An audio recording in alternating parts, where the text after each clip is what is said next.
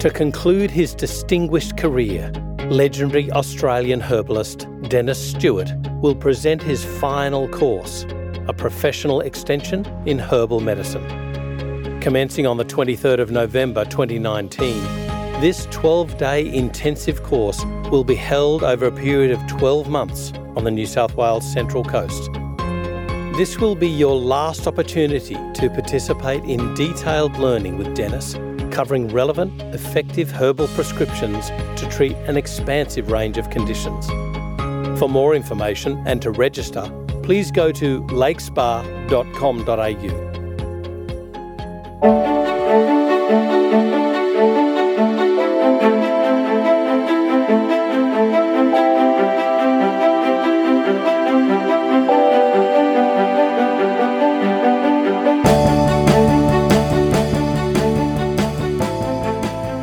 This is FX Medicine. I'm Andrew Whitfield Cook. Joining us on the line today is Justin Sinclair, who's a research fellow at the National Institute for Complementary Medicine, that's NICM, and also the coordinator of the Australian Medicinal Cannabis Research and Education Collaboration. As well as that, he's served on the United in Compassion's Scientific Advisory Board. His background is pharmacognosy, and he's published on the topics of cannabis and the endocannabinoid system, pain management, and herb-drug interactions. Welcome to FX Medicine, Justin. How are you? I'm doing well, Andrew. Thanks very much, mate. Today we're going to be talking about our directions in herbal medicine, where we've come from and where we're going. So let's start. Sounds great. Now, how was the difference studying with a natural medicine aligned college and moving to a university faculty of pharmacy? Oh, look, it was worlds apart, and I think that when I did my first degree, the Bachelor of Health Science, that we did with University of New England, whilst doing all of the diploma level studies with ACNT, I think it was about 2000 that the first book that Kerry Bone put out, The Principles and Practice of Phytotherapy. Yep. That came out, and it really kind of revolutionized the way that herbal medicine was being looked at, because some of the textbooks that we were using up until that point were things like, Dorothy Hall and Mrs. Greaves. Greaves and the British Herbal Pharmacopoeia of 1983. And so all of that was basically just very, very strong focus on our traditional understanding and usage of the plant. And there wasn't a great deal of science put in there at all. And then suddenly, Kerry's book comes out, and all of us were clamoring for that kind of information and really jumped headfirst into it and loved every bit of it. And I think that started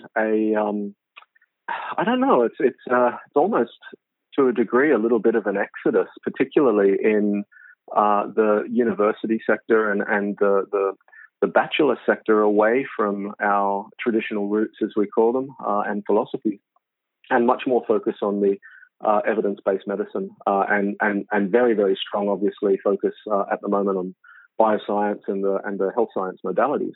And I think that it's wonderful that we've been doing that. I mean, I love science, as I'm sure everyone knows, but I think that we actually need to be careful and as a profession have some meaningful discussion around the idea that are we losing our identity in trying to keep up with evidence base and why can't we actually look at incorporating the two? And that's something that I think is really important, because particularly when I start seeing a couple of fourth-year students and having discussions with them in clinical classes, and you start talking about things like the vital force or the therapeutic orders, and they kind of look at you like you're a little bit crazy. And I think that's something that we need to address.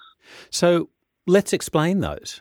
Vital force. I mean, to me it seems like an obvious term, but then there's a more powerful sort of underlying tone there, if you like, about the sparkle in the eye of that patient. Yeah, the vitality. I mean, it's an interesting one, isn't it? And I think you can get 10 different naturopaths or herbalists and ask them what that means, and you'll obviously get 10 different renditions of what that meaning might be. But I think vital force, or the viz, as a lot of our American colleagues call it, that the healing power of nature and vitality are absolutely hand in hand with what we do. And we can't separate, being a herbalist or naturopath and leave those terms out of it, because this is the big thing where we were kind of talking and touching on a little bit earlier, is that we're starting to get away from treating human beings. And we're actually focusing on disease and pathology and scientific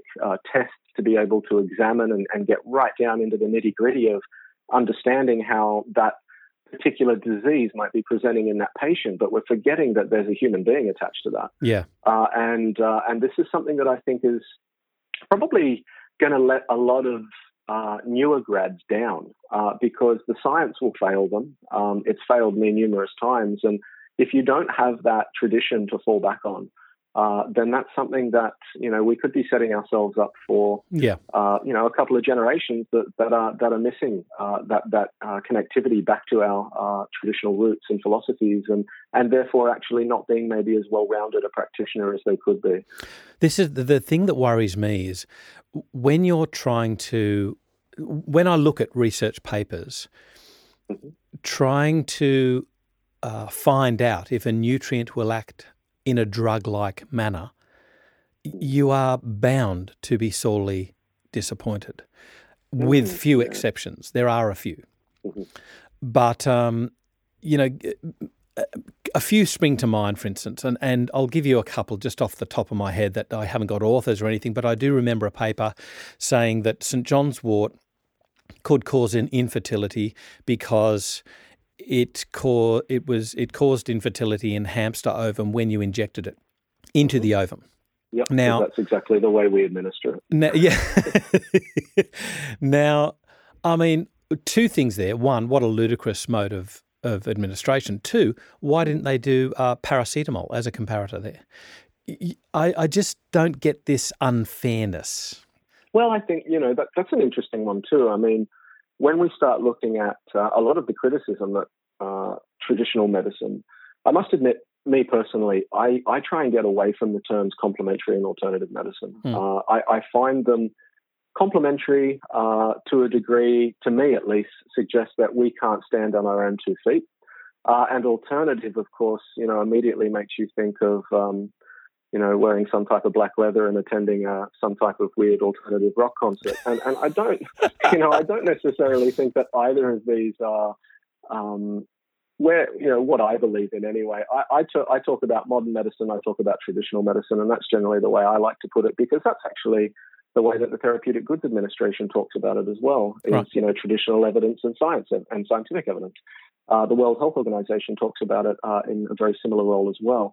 And so I think that your examples of us trying to get evidence base, we're utilizing all of the current science and everything from your RCTs and doing systematic reviews. And I think that's fantastic because, of course, that's going to raise our profile. We're going to have ease with communication with other healthcare professionals, particularly the medicos.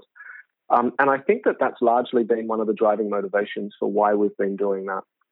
But that being said, I've talked to you before, I know, where I've said that I don't think that all scientific studies are appropriate for herbal medicines. And I don't think that, you kind of miss the forest for the trees sometimes looking at some of those studies. And personally, I feel that the randomized, double-blind, placebo-controlled study is kind of reaching, I won't say the end, but I'll definitely say its usefulness is starting to be questioned by a lot of scientists around the world. And I, for one, support the kind of in-clinic N of 1 study as being something that I think is far more useful for us as a profession to start getting information, because this is not information then that we can accrue that's just about a herbal medicine or a nutrient therapy. This is actually information that intertwines with our mode of practice.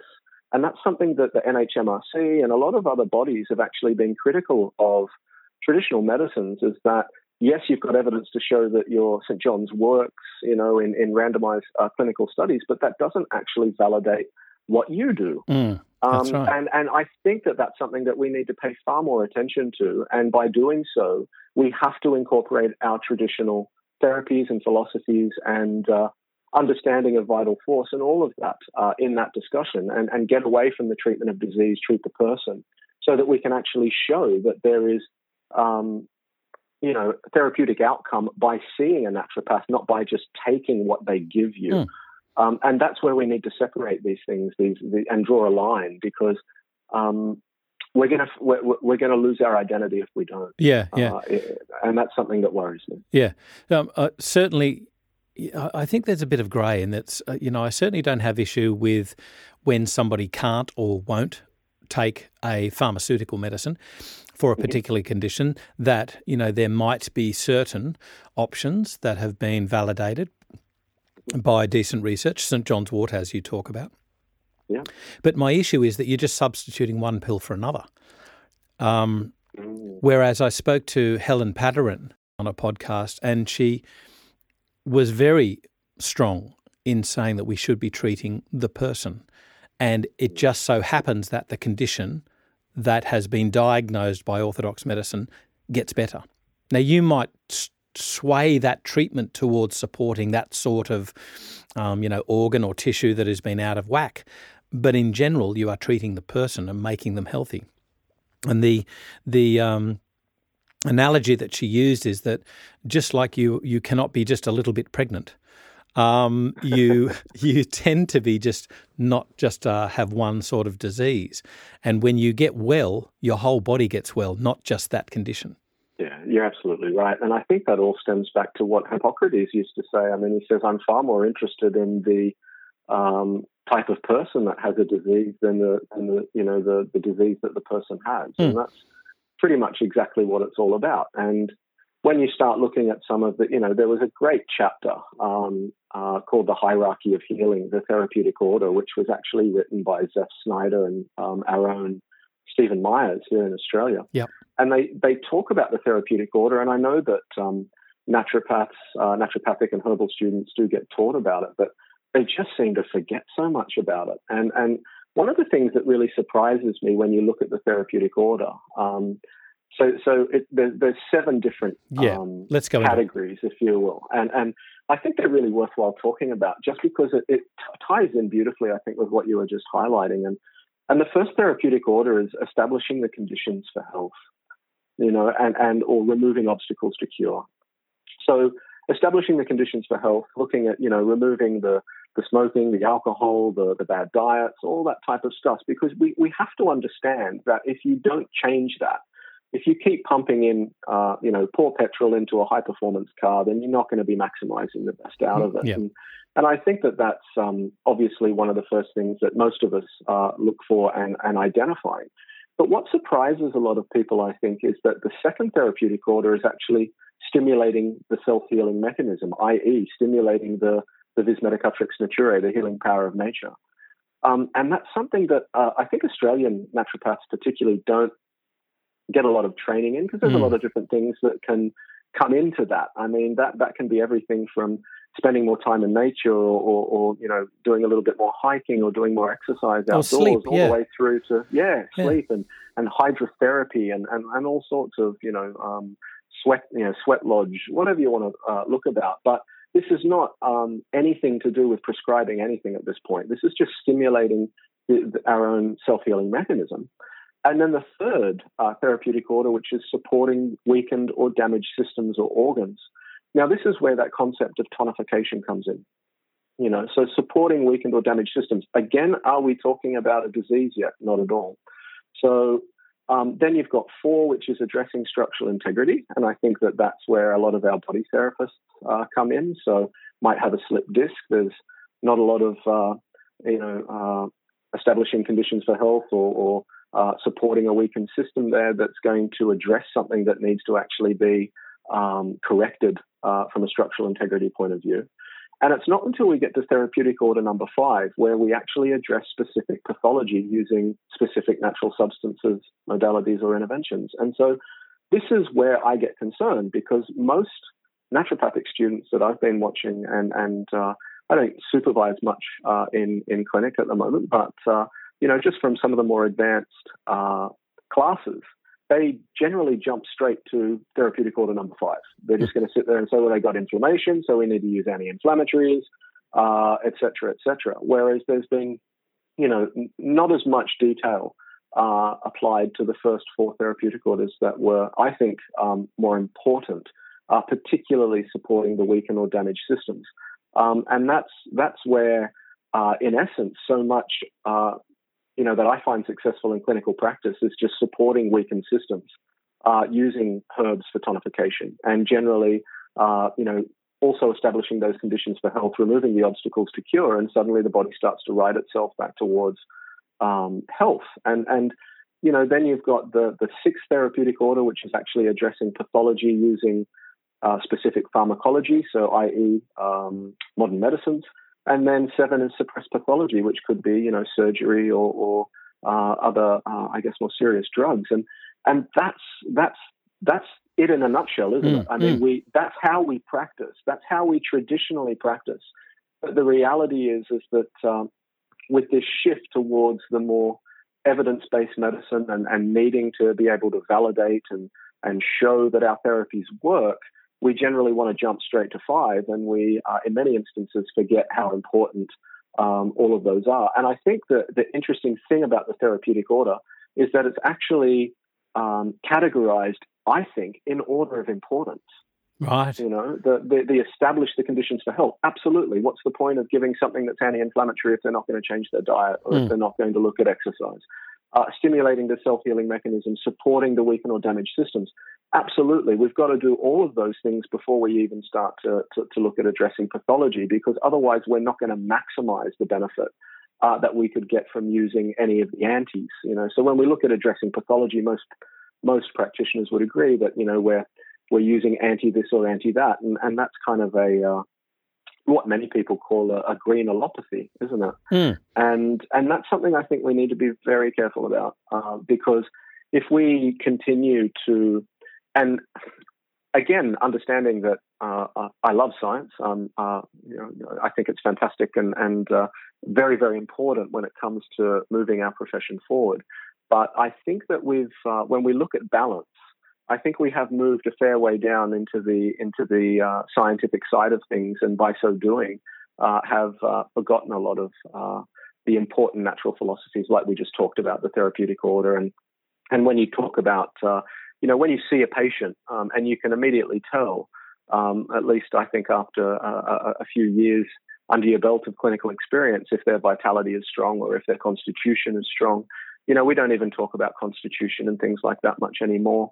And this is a shame, I think, because when science lets you down, as it invariably will, when you're treating a patient or a patient's disease and you're not actually treating the patient, then if you don't have that really strong background of our own traditional philosophies to fall back on, then we're doing ourselves a disservice, not only as a profession, but as a practitioner, because you're not maximizing and bringing as much to the table therapeutically for your patient. At least that's one of the things I've been thinking about a lot lately. So I have to ask the converse then, is that if you do this non-medically validated foundational type support for your patient, are you then doing non-evidence-based medicine and therefore a charlatan as seen in the eyes of modern medicine? I think that's a good question too. But I think the reality is that does modern medicine really care about, what was it, Mingan, I think, that said that, that's the thing about complementary medicine that works. It's just called medicine. Yeah. And that's not entirely true at all. I hope he was just taking a bit of a tongue-in-cheek stab there, because we've got all of this evidence already for St. John's wort showing that it's, as effective, if not better, with less side effects than most of the SSRIs are out there. The evidence has been out there for an overwhelming amount of time, and has it changed prescribing for the SSRIs? No, they've actually continued to go up. So we're doing all of this research and providing a lot of this research. Iberogast, there's all sorts of different products that are out there that show overwhelming scientific support, but it's still not actually being taken up by the medical profession. So that driving motivation, I guess, where we talked about why were we doing this? We were doing this to get more acceptance and to get acceptability, particularly with our modern medical brethren, so that they might see us and take us more seriously. And so we have started providing this over the last, decade and a half. And where has it gotten us? Yeah. My question would be, yes, there are doctors and particularly the integrative medical practitioners that are taking this on board. They're listening. But the reality is that it's not essentially changing medicine as, we might want. And by so doing, are we actually then creating, to a degree, a rod for our own back? If we start, getting these large amounts of evidence base and doctors do start prescribing it, that's fantastic, obviously, because patients will be able to get good outcomes from that. But then the reality is that it's not herbal anymore. Yeah. And we then, and that's why I come back to that point where when we practice and if we start getting more evidence of practice in evidence-based medicine, showing that the naturopathic practice of treating a certain condition, which involves the entire, the philosophies, the underpinnings, the examinations that we do in clinic, the discussions that we have in clinic as being as important as what we prescribe, then that data that we're going to get then is going to be a lot more meaningful. Instead of just prescribing some type of herb and looking at how it goes through an RCT model. I think that we absolutely need to focus on those kind of N of one in clinic studies, because that then starts to become a part of that process because the practitioner is involved. It's not necessarily blinded. And while people can argue, of course, that, well, that's going to change things with bias and all of that kind of stuff, I think that then starts the discussion about the difference between statistical significance and clinical significance. And I think personally for me, I'm far more concerned that my patient is going to get better than I am worried about whether that was to a statistical significance of 0.05. And that's where that I guess that kind of dilemma exists currently. This to me is very well covered in an old paper now, and it was sort of a tongue-in-cheek paper, but it had a very serious underlying message, and that was parachute use to prevent death and major trauma relating to gravitational challenge, a systematic review of randomised controlled trials. And it was by Gordon Smith and Jill Pell, P-E-L-L, in British Medical Journal 2003. We'll upload this onto the FX Medicine website. But basically what it says is if you want to survive a parachute jump, who wants to go into the placebo arm to look at that trial? And, and it's a tongue-in-cheek paper, but it's actually got a very serious underlying tone, and that is basically that the RCTs are great for looking at single interventions. Mm-hmm. They're not good for looking at a whole thing. And the problem is that when you try and meta-analyze things, let's say, for instance, probiotics. Mm-hmm. How many probiotics have you got? What sort of doses? How were they prepared? Mm-hmm. What strains are you using of those probiotics, let alone species and genera? Mm-hmm. Then you can meta-analysis and get what you get, no effect. So a meta-analysis for probiotics is totally and utterly useless to get any meaningful data for one condition with one probiotic strain, species, even genera, at a certain dose. Whereas you have to tease apart those studies on that organism in that patient population. Yeah, exactly. And I think the other thing that comes to mind immediately is that everyone's individual microbiome is different. Oh, yes. And that I think is one of the big problems with RCTs is that you can randomize and put people into apparent, heterogeneous groups, but the reality is that everyone's cytochrome P450 system works differently, their gut works differently, and this is probably what is causing the non-responders that come through in most of these trials. There are a certain percentage that will either be non-responders or will have adverse effects, and is that actually adverse effects from the toxicology of the substance that's actually being trialed, or is it more a reflection of their own individual makeup? And I think that this is why, again, we need to be moving forward with the N of 1 studies. I think that that kind of precision medicine is something that is going to be the future of healthcare, and it can still be done in a very robust way it can still be done to generate statistically meaningful results.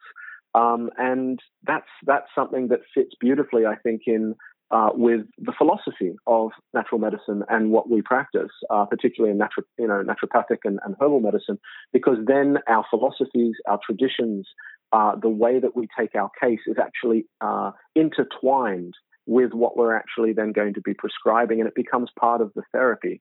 And I think that that's far more meaningful for generating evidence to show what we do as a profession in difference to what we just prescribe. Yeah. And that's something that we've got to, I think, look at as we move forward as a profession, particularly with the discussion of regulation and things like that. But looking at your pharmacy faculty training, when you looked at pharmacognosy and toxicology and the chemistry of various plants, conversely to what we've been speaking, that's got very important data, if you like, for is a herb, at least with what you did there, and certainly nutrients, is it of use to be looked at further? Correct? Yeah, absolutely. You're entirely correct. And I think the important aspect then, though, comes is that that's still a form of science that we need to look at. And, when we look at something just as an example like ephedra, ephedra was taken from us because it has the high amounts of ephedrine and pseudoephedrine and that sympathomimetic activity. And obviously the Therapeutic Goods Administration at the time didn't think that herbalists should be playing around with substances like that. Well, you had mainly athletes in the US abusing it. Yeah, well, I certainly think that that's part of the reason why it was taken. But I think the question then lies is that did they actually look at how it was prescribed? Yes. And the reality is that in traditional Chinese medicine, they boil ephedra for a sustained amount of time. And it actually, you lose, because of that exposure to heat, a substantial amount of the alkaloids that are in question in there, and actually just get a measured dose. And so this is where dosage form and all those types of things and the way that the herbs are prepared is also a very important discussion.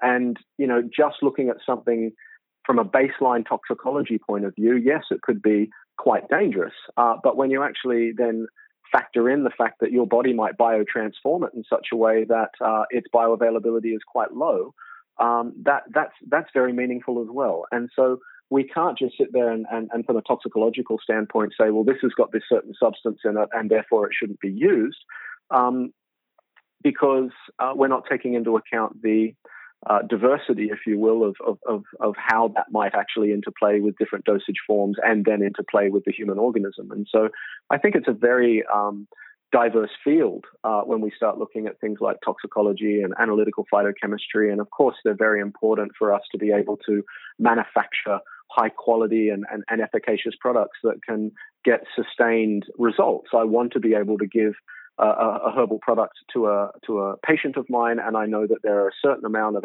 alkylamides in there so that they're going to get reproducible results when I prescribe it every time. And that's certainly very important. But I think we need to take everything with a bit of a measured step and understand that back in the day, I mean, we've been practicing herbal medicine for tens of thousands of years, and oldest form of medicine on the planet. World Health Organization says that it's actually a primary form of medicine because 70% of the world's population relied on as a primary source of medicine. And animals source out medicines. Oh, absolutely, all the time. Yeah, all the time. And so when we start to consider that in its totality, science obviously has a very important part to play there. But I also think that the unfortunate thing is that a lot of the scientists that are doing the studies when it comes to herbal medicine actually have no training in herbal medicine whatsoever. And this sets us up for failure to begin with. Yes. So we start looking at trials that have been conducted on echinacea that have only been done for 3 days when they could have been done for quite a bit longer. And 900 milligrams per day. Exactly. Which is a totally useless dose. You can transfer that. You can keep going with that. Like even glucosamine, one of the largest glucosamine trials, used glucosamine hydrochloride. But interestingly, every single time it is quoted in that study, it never tells you that it's glucosamine hydrochloride. What they say is glucosamine plus chondroitin sulfate. Yep. So you assume that, or the non-thinking practitioner, whether they be allopathic or natural, if they haven't read the study and they haven't looked at the actual product that was used, they would assume that is glucosamine sulfate and chondroitin sulfate, whereas it's not. It's glucosamine hydrochloride and chondroitin sulfate. And the product, I've used it, doesn't work very well at all. Yeah. And again, tailoring back to that discussion about we need the right people that are doing the scientific studies. And I certainly encourage a lot of the new graduates and students as much as I can to, if they do have an interest in science, to pursue that, because we absolutely need, good naturopathic practitioners and herbalists going into the scientific field so that they can start generating some really good, meaningful data that we can use as a profession. And indeed, modern medicine could potentially utilize for the alleviation of symptomatology for their patients as well.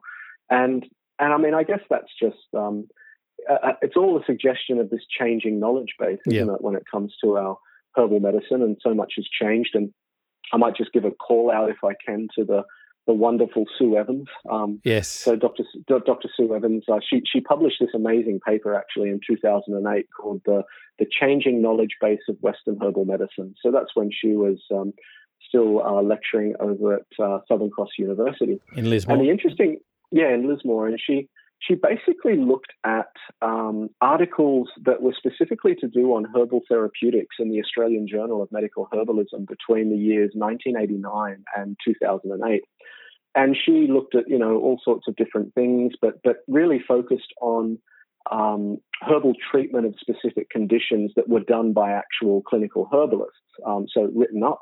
And I think she came across about 30 or 31 articles of herbal therapeutics that were found during that review.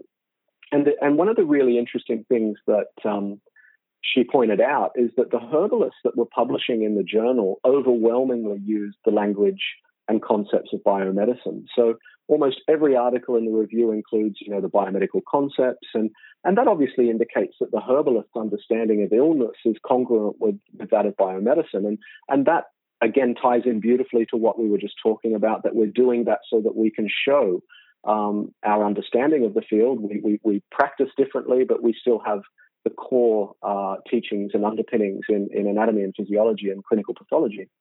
But what was really interesting is that the review also looked at the evidence base for clinical practice through those references.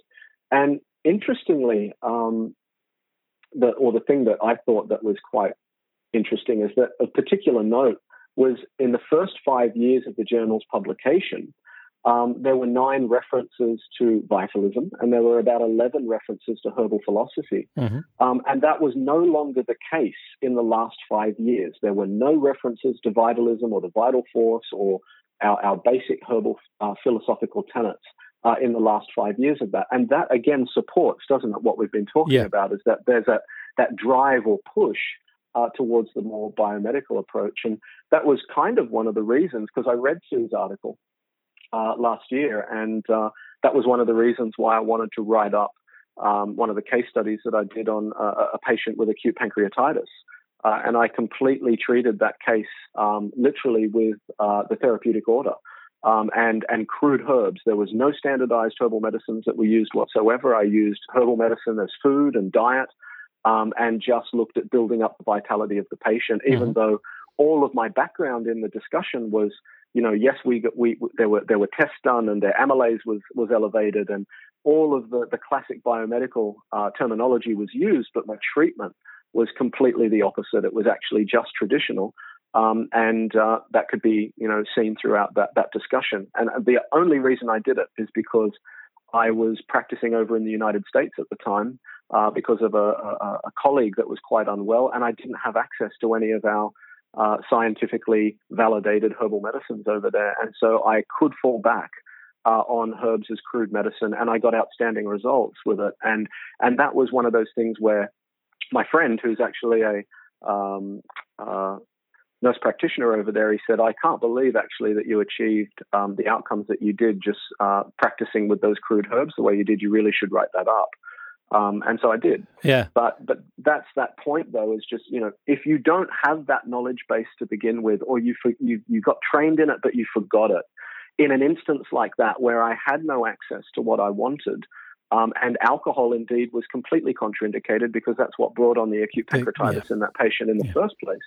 then I just go back to crude herbs and decoctions and infusions and all of that, and got just as good an outcome as I was surprised with it, to be quite honest. So I just think that's that baseline concept that we need to constantly have this discussion again about things like vital force, about things like the therapeutic order in clinical discussion, because there are times where it is completely appropriate to treat the patient like that.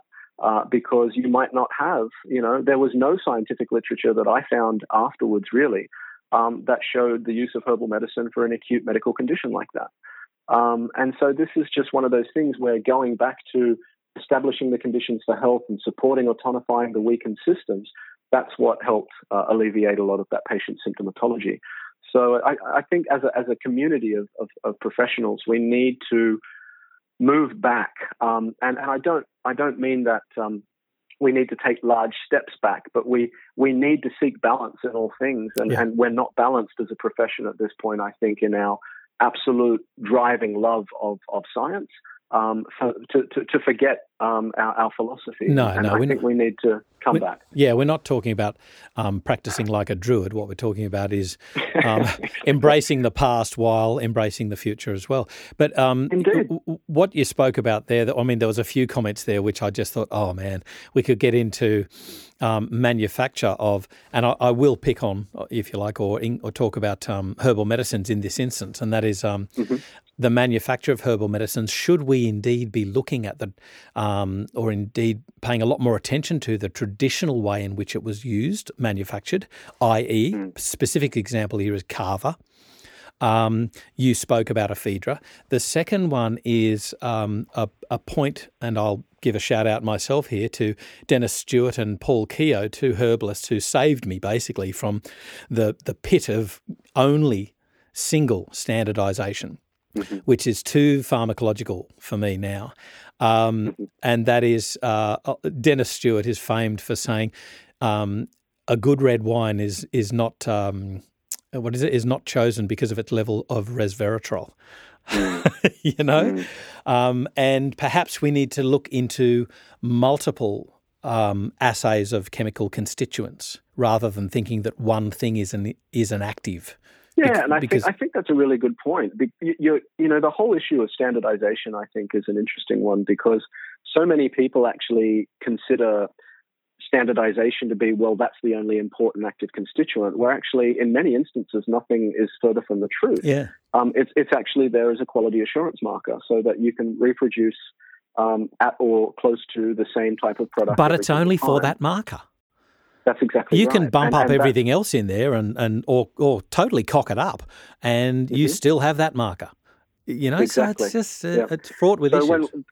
And that goes all the way back to, I think, the discussion about galenical preparations. And that's where I think, getting, as many manufacturers do, they get a broad type of spectrum, maybe a HPLC-MS type of fingerprint of what's going on there. And then, yes, we just decide that we're going to standardize to this. But for their own in-house quality assurance, many of the other phytochemicals do need to be within certain parameters. The only difference is that they're not needing to claim it on their label because they're not actually declaring it on the label. So that forms part of their own in-house QA. But as soon as you sit there and say, well, I need to standardize the alkylamides, or I need to standardize the erythricide or whatever, then suddenly that needs to be every single time part of their own quality assurance checking. And I completely agree with you. I think that's absolutely important, because that doesn't mean that, as herbalists and naturopaths, we're allowed to extemporaneously manufacture. Yeah. And that's something that most people feel too scared to do because they move away from that concept of standardization. But I would argue that if you've grown a herbal medicine organically in your own backyard and harvested it, you can get a wide spectrum of phytochemicals that can be there, and the medicine can still be very, very therapeutic.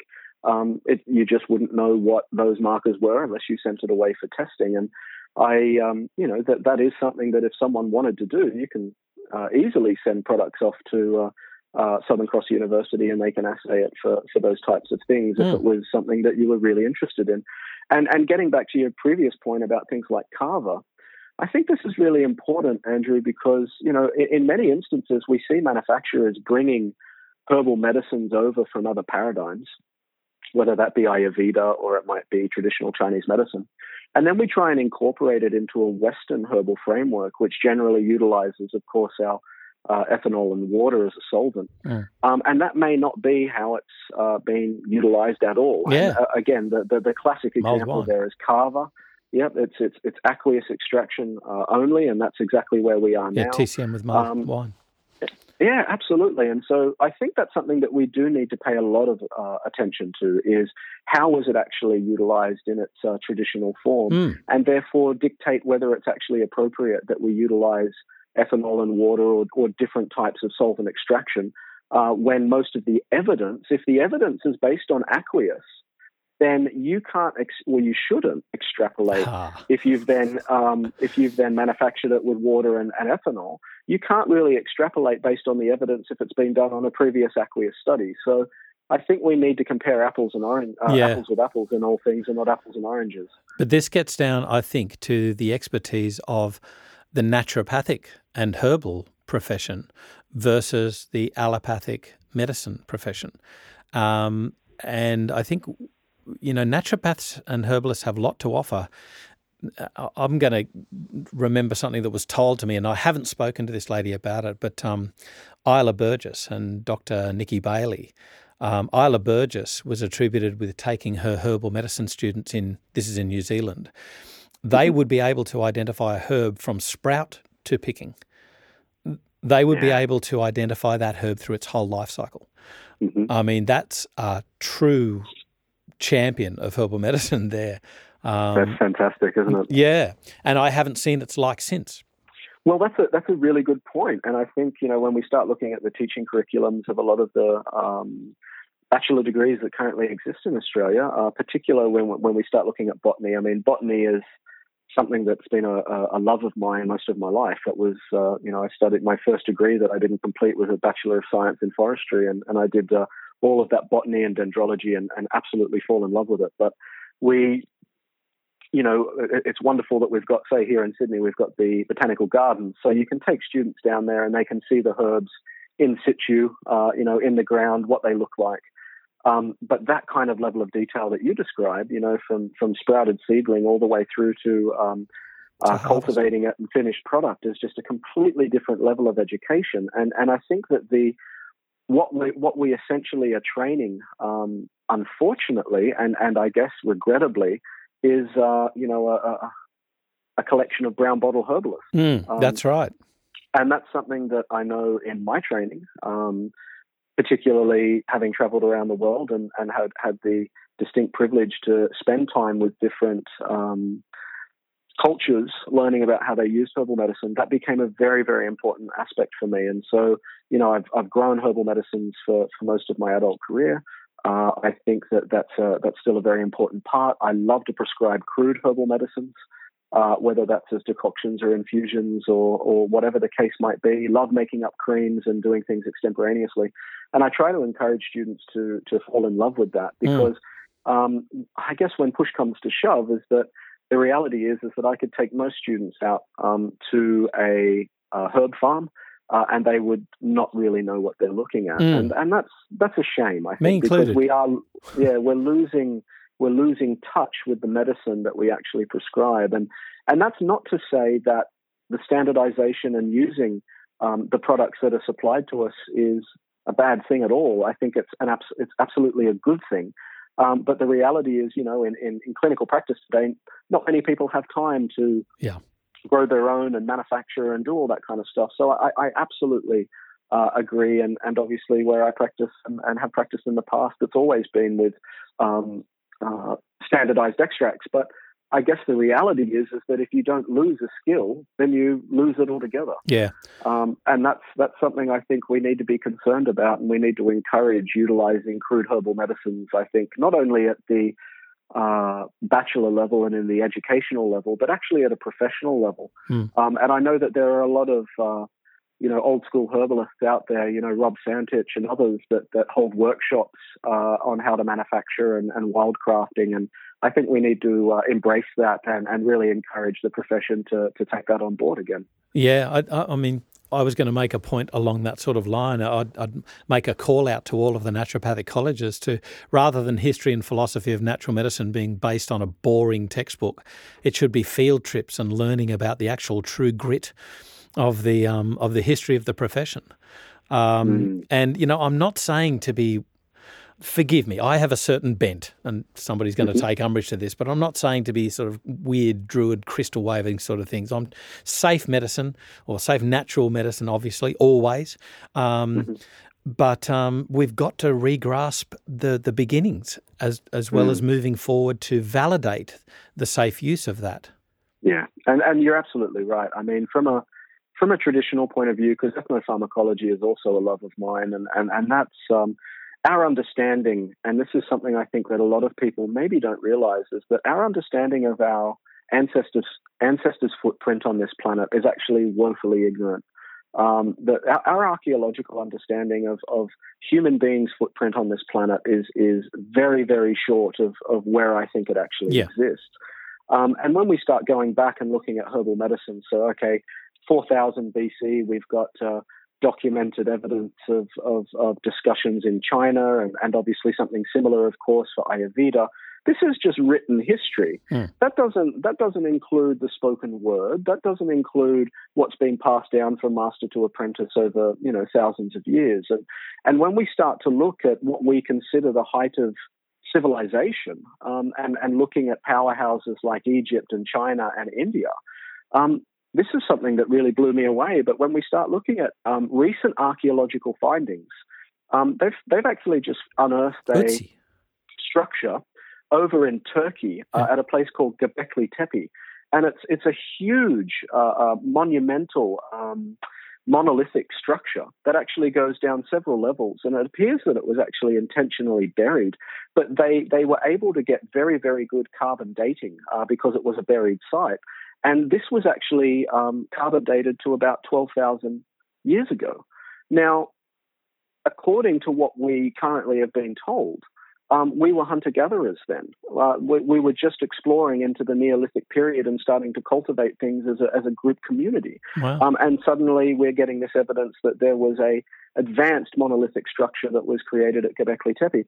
And further from that, which I think even more surprising, is that they've just unearthed, I think about 7 or 8 years ago, another temple complex over in Indonesia at a place called Gunung Padang. And this, again, was buried, and archaeologists have gone there and taken samples, and this has been carbon dated to 20,000 years ago. So I think this whole idea of herbal medicine's only really been validated, used for this period of time. As we start to learn more about our ancestors' footprint on this planet, I think it's far more likely that herbal medicines have been used for a far since we were hominids, since we were apes. Absolutely. And just because we can't prove something because of writing, etc., I mean, they did, and this has been proven. There was that burial site that was found over in Mesopotamia or modern-day Iraq. I think it was of Shanidar IV, where they found a buried hominid that had 7 different herbal medicines that were buried with them, and that was identified from the pollen. The protein within the pollen, and those herbal medicines still grow there today. Utsi, the buried Iceman. He had certain herbs, I think, on his. Absolutely, and so I think that going back, it's not just about our written history. And when we start looking at cultures like our own Indigenous Aboriginals in Australia, how much of our knowledge is being lost because they didn't write that down, And there's if you want to talk about a great area for new graduates to go into, good Lord, isn't that one? Just get out there and start assisting these elders, collating and collecting this information so that it's not lost forever. Because that, I think, is the greatest tragedy, is that when we start looking at not only the loss of knowledge that come from these elders from different cultures all around the world, but as we've talked about before, I think being a natural medicine practitioner, herbalist and naturopath, that we are intrinsically linked with our environment. And, we're losing rainforest at just huge amounts, so they can plant bloody soya farms, so that they can feed soya to cows, and grow salmon, palm oil, and oh god, and it's just how many cures, how many new medicines are we losing that are out there in the collective environments around the world? So I think it's a far bigger discussion than what we started out with, of course. But the reality is that is our philosophy, that is our history, that is our tradition, and all of those are meaningful. It's not just about what we've been able to discuss from books like Girard and Avicenna and all of these, and we talk about all of these as if they're somehow different, and that's again a little bit of a misnomer, because when you start to understand that traditional Chinese medicine utilized certain herbs and understand the Silk Road, and that would have been shared with people in India and the Ayurvedic system, and then they would have continued to travel and share that with people that were in Alexandria, and then that knowledge would have been written down and kept in the Library of Alexandria, and then when it was sacked, that knowledge would have been taken by Islamic scholars, and those Islamic scholars would have then, when they moved into Moorish Spain, they took all of that information with them. So we somehow sit there and talk about, Western herbal medicine as being so far different to all of these other different types of medicine. But when you actually look at our roots, even though we might use different philosophical underpinnings and terminology, the actual base medicines have been shared across many different cultural paradigms. And I think I don't necessarily think that herbal medicines belong in a certain cultural paradigm. They belong to all of us. They belong to the human, the human being, and it's not just something. Well, it's only a TCM herb, or it's just an Ayurvedic herb. It's a herb that can alleviate suffering, as far as I'm concerned. And I think all of us should be, learning about, particularly in the traditional aspects of our applications of herbs. Go back to those old texts, because there's clinical pearls right throughout. Looking at prescribing some of these herbs that don't get a lot of say these days. I mean, when I studied back in the day, and we utilized a book like the British Herbal Pharmacopoeia, most of those herbs that we covered aren't really covered in a lot of the Materia Medica and discussions anymore, because they don't have a lot of scientific evidence behind them. But that doesn't mean that herbs like agrimony are not fantastic to use, and Centauri, Centauri eryth, the old aromatic, and all of those herbs that we've kind of long forgotten. Just because we've only got traditional evidence for them does not mean they don't work. And again, trying to push more researchers to actually start looking at the herbs that we don't have huge evidence basis for, and start to grow that, because most of the herbs that we see that are in our monographs these days, they've had lots of studies on them. But what about the herbs that we've used for centuries that have been very, very valid and used from everyone from Avicenna through to Galen? But just because they don't have any scientific evidence behind them, that we don't use them clinically, they've fallen out of clinical favor. And I can assure you that I've used a lot of those herbs clinically and get still some very interesting therapeutic outcomes. So it's such a huge discussion, this philosophy, because it underpins so many different areas of our profession, and it's not just about an education or about a viewpoint or a philosophical viewpoint. Of course, you're allowed, if you love science, then you're allowed to practice that way. I just think, particularly speaking from my perspective, is that we need balance in all things. And balance is actually one of the underlying philosophies of what we study. So if we don't actually utilize that with not only our herbal medicines, but the philosophies with which we treat our patients, I think we lose so much, and we are at risk of losing our identity. Justin, you continuously impress me with not just your ethnobotany, not just your pharmacognosy, not just your toxicology knowledge, but the way in which you bring it back to a level of compassion, treating humanity. And I truly, truly honour you, mate. You're an amazing human being, an amazing practitioner. Thanks so much for joining us on FX Medicine, mate. It's always a pleasure, mate. Thank you so much for the opportunity. This is FX Medicine, and I'm Andrew Whitfield Cook. A lot of what we do here at FX Medicine is made possible by the generous collaboration of our many guests and contributors. We extend our heartfelt thanks as we continue our education of evidence-based complementary medicine.